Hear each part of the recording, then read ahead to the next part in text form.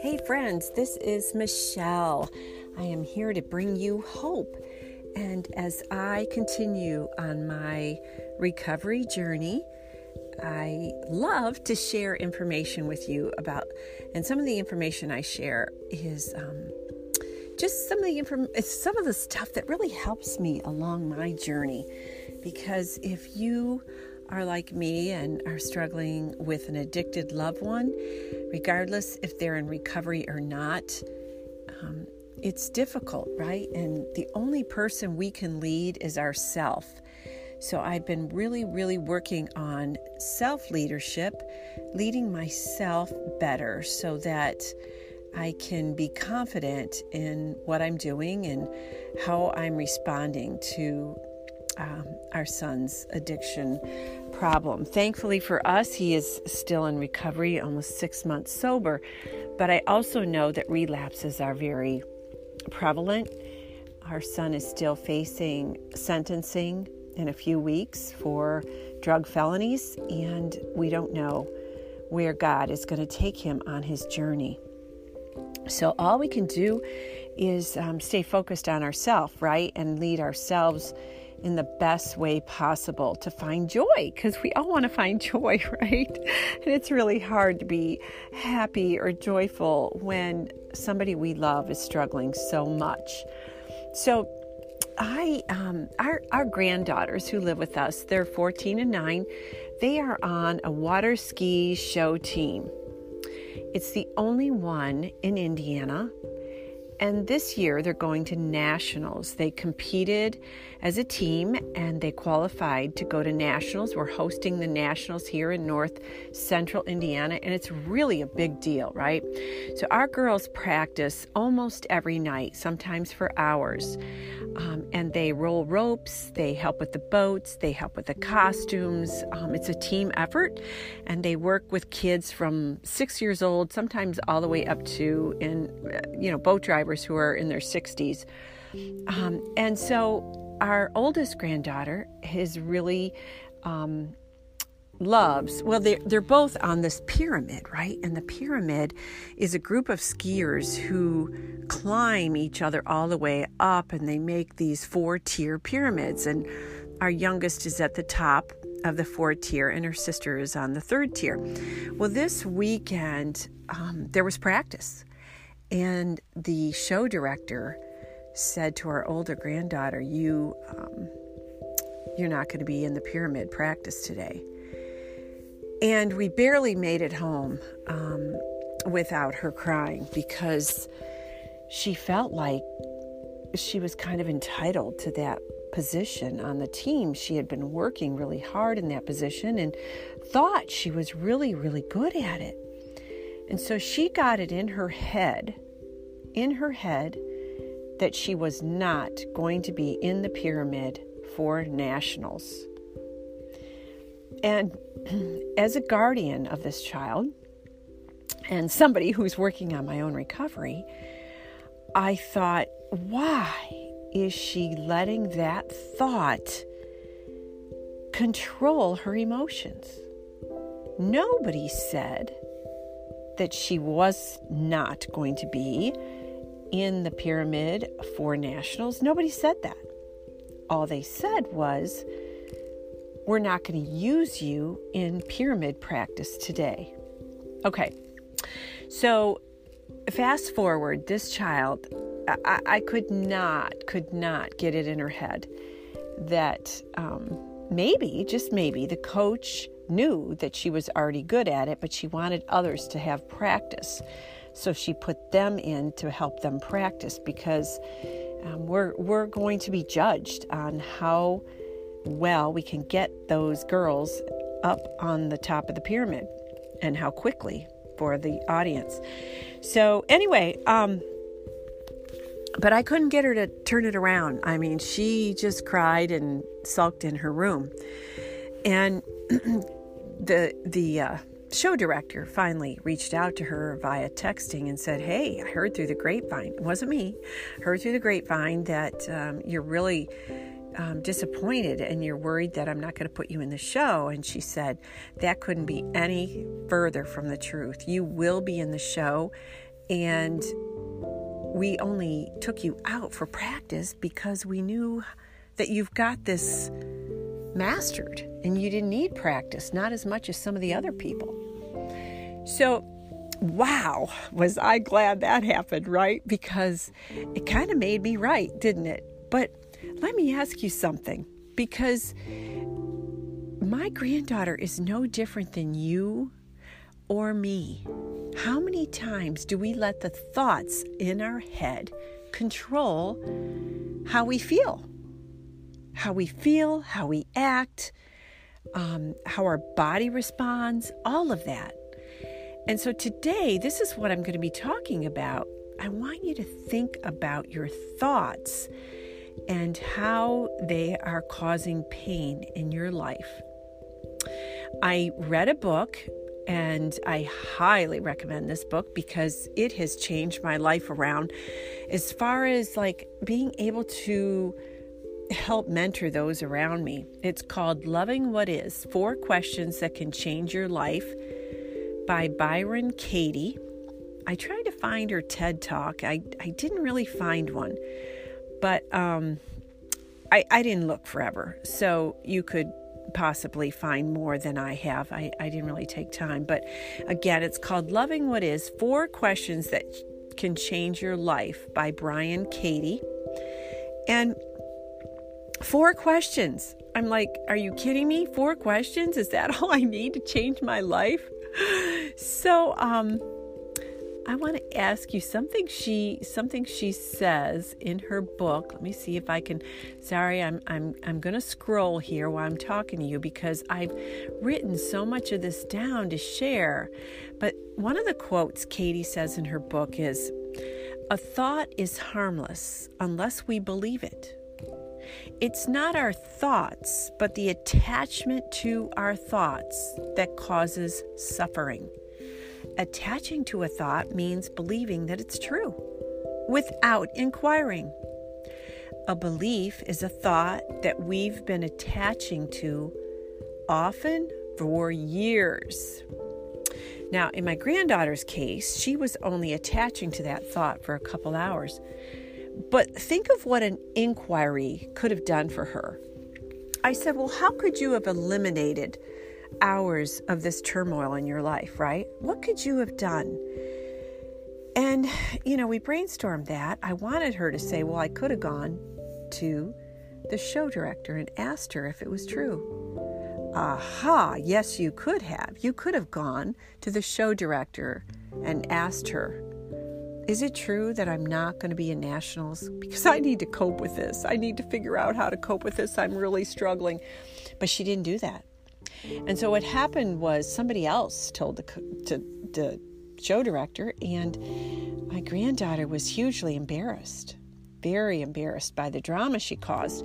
So I'm like, well, how could you have avoided that, right? Maybe by going directly to the person inquiring. So she learned a lot from that, and I learned a lot from that. I learned how to kind of walk her through the process of that, and I didn't do anything for her. She had to do it for herself. The only thing I did at the end was I thanked her show director for actually, reaching out to my granddaughter.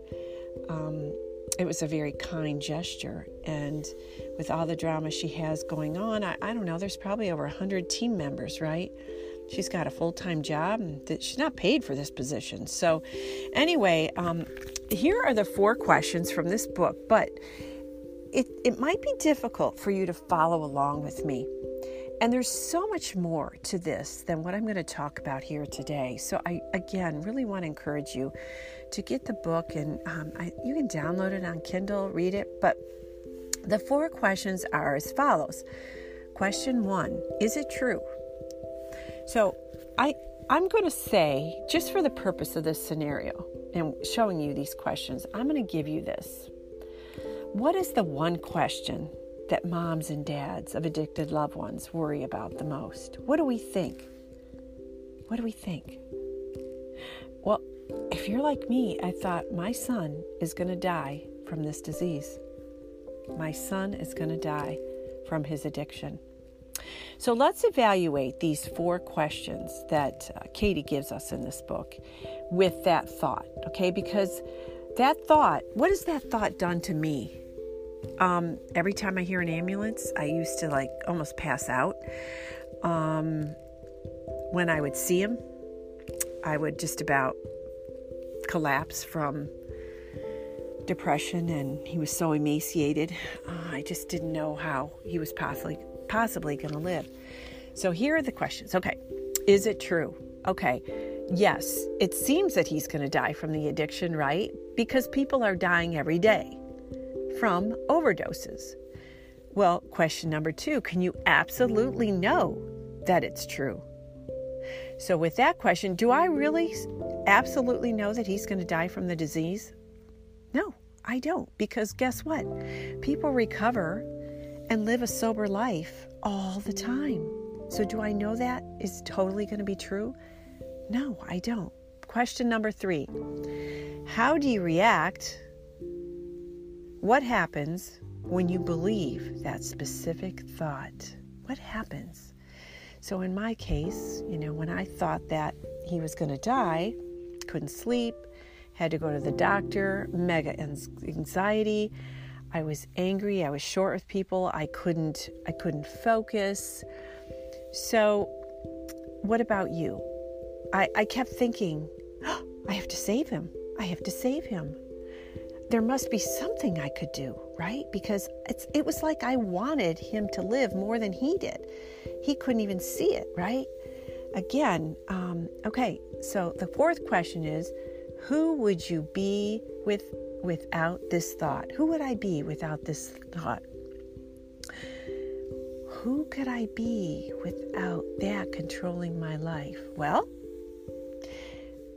it's not controlling my life anymore because he's in recovery, right? So I can speak on the other side of that. I can say, oh my goodness, I'm sleeping 8 hours a night. I'm working out. I'm meditating. I can breathe. I'm smiling. I'm finding joy in so many things in my life. So those 4 questions, right? They describe the work. That's what Byron Katie calls it in her book. It's the work. You got to do the work. So as long as you do the work, you can free yourself from the negative thoughts that are controlling your life. Now, you might say, well, how is that going to help my child? How is that going to help my child? Well, I'm all about self-leadership because And I want you to be too. I hope that you will be too. Because we cannot control our child. We can't. We can't want their sobriety more than they do. They have to want it. But one thing I can tell you is, let me ask you this question. When you see people that are happy, just filled with joy, don't you want to be around those kind of people? Those positive people that are able to find silver linings, that aren't Debbie Downers. Don't you want to be around those people? Well, once your child sees that you are focusing on you and that you are in control of you, that you are finding joy, that you're calmer, that you are in control of your own life, and you're not freaking out, reacting to them, and that you're not addicted to the thought of them dying or whatever it is that you're addicted to, because I believe as parents we can be addicted to our thoughts, to helping our child, and it becomes almost an obsession. And so I look at where I am today as I'm going through the 12 steps, darn it. I am in recovery of my own because I have to find ways to detach from my child so that I can live the best life that God has given me, to influence and help those maybe who are in the same predicament I'm in, and that's where I am today. I started facilitating parents of addicted loved ones in my community because I want to help moms and dads recover and find joy and find healthy ways to help their children. Nobody else is responsible for your suffering except for you. We can't think that our child is causing our problems. We're letting them. We can't be the victim, right? And we can't let them control us. So that's why this book was absolutely amazing to me. I'm having my husband read it. I don't know that he's in the same place I am, so I don't know that he's enjoying it, because the thought processes here are, it's just quite a bit different. It's pretty odd to go through and ask yourself these questions. But just for the sake of saying them again, let me see if I can find them here to share with you. Okay, is it true? Can you really know that it's true? How do you react when you believe that thought? How much of your life is based on that thought? What do you do and say when you believe that thought? So maybe you even think that thought that you're dumb. Some moms think they're terrible at parenting. What do you think happens when you start believing that, right? Can you see a reason to drop that thought? And don't just drop it because I'm saying to drop it. Find one stress-free reason to keep that thought. Find one stress-free reason to keep that thought. And who would you be without that thought? Who would you be? And so when you look at this, the final part in Katie's book is turn the underlying belief around. Now, this is where it gets tricky. So if we use a scenario of the belief that our son or daughter are going to die from this disease, what if we turn that thought around and say to ourselves, if we don't stop obsessing over this thought, we are going to die from this disease? Give that a second to sink in. And this is what she says with each one of these, is turn that thought around.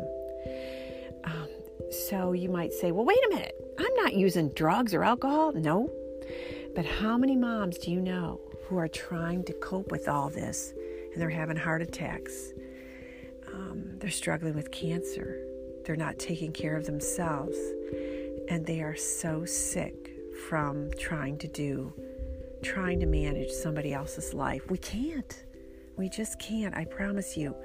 Golly, I can hardly manage my own life.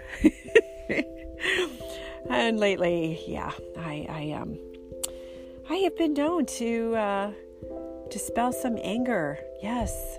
So when things get a little stressful. So I'm here today to bring you hope. And I am I'm writing this book, Mom's Letting Go with Love, Without Giving Up. And it's all about recovery. And it's going to be free. I'll share with you as soon as I know it's available. Dads, it's for you too, but my primary focus in the book is moms, just because I think we tend to manage our kids a little differently. Not always, though. Not always. I just sometimes wish I could be as healthy as my husband and the way he deals with it. But anyway, part of this thinking is our thoughts control our actions. And so if we can really take time to be aware of what we are thinking and what's getting in the way of our own recovery, we are going to inadvertently help our children.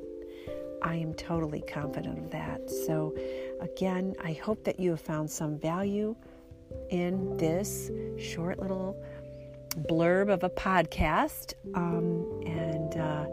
The book again is called Loving What Is, 4 Questions That Can Change Your Life by Byron Katie. Have a blessed day. Thank you for listening.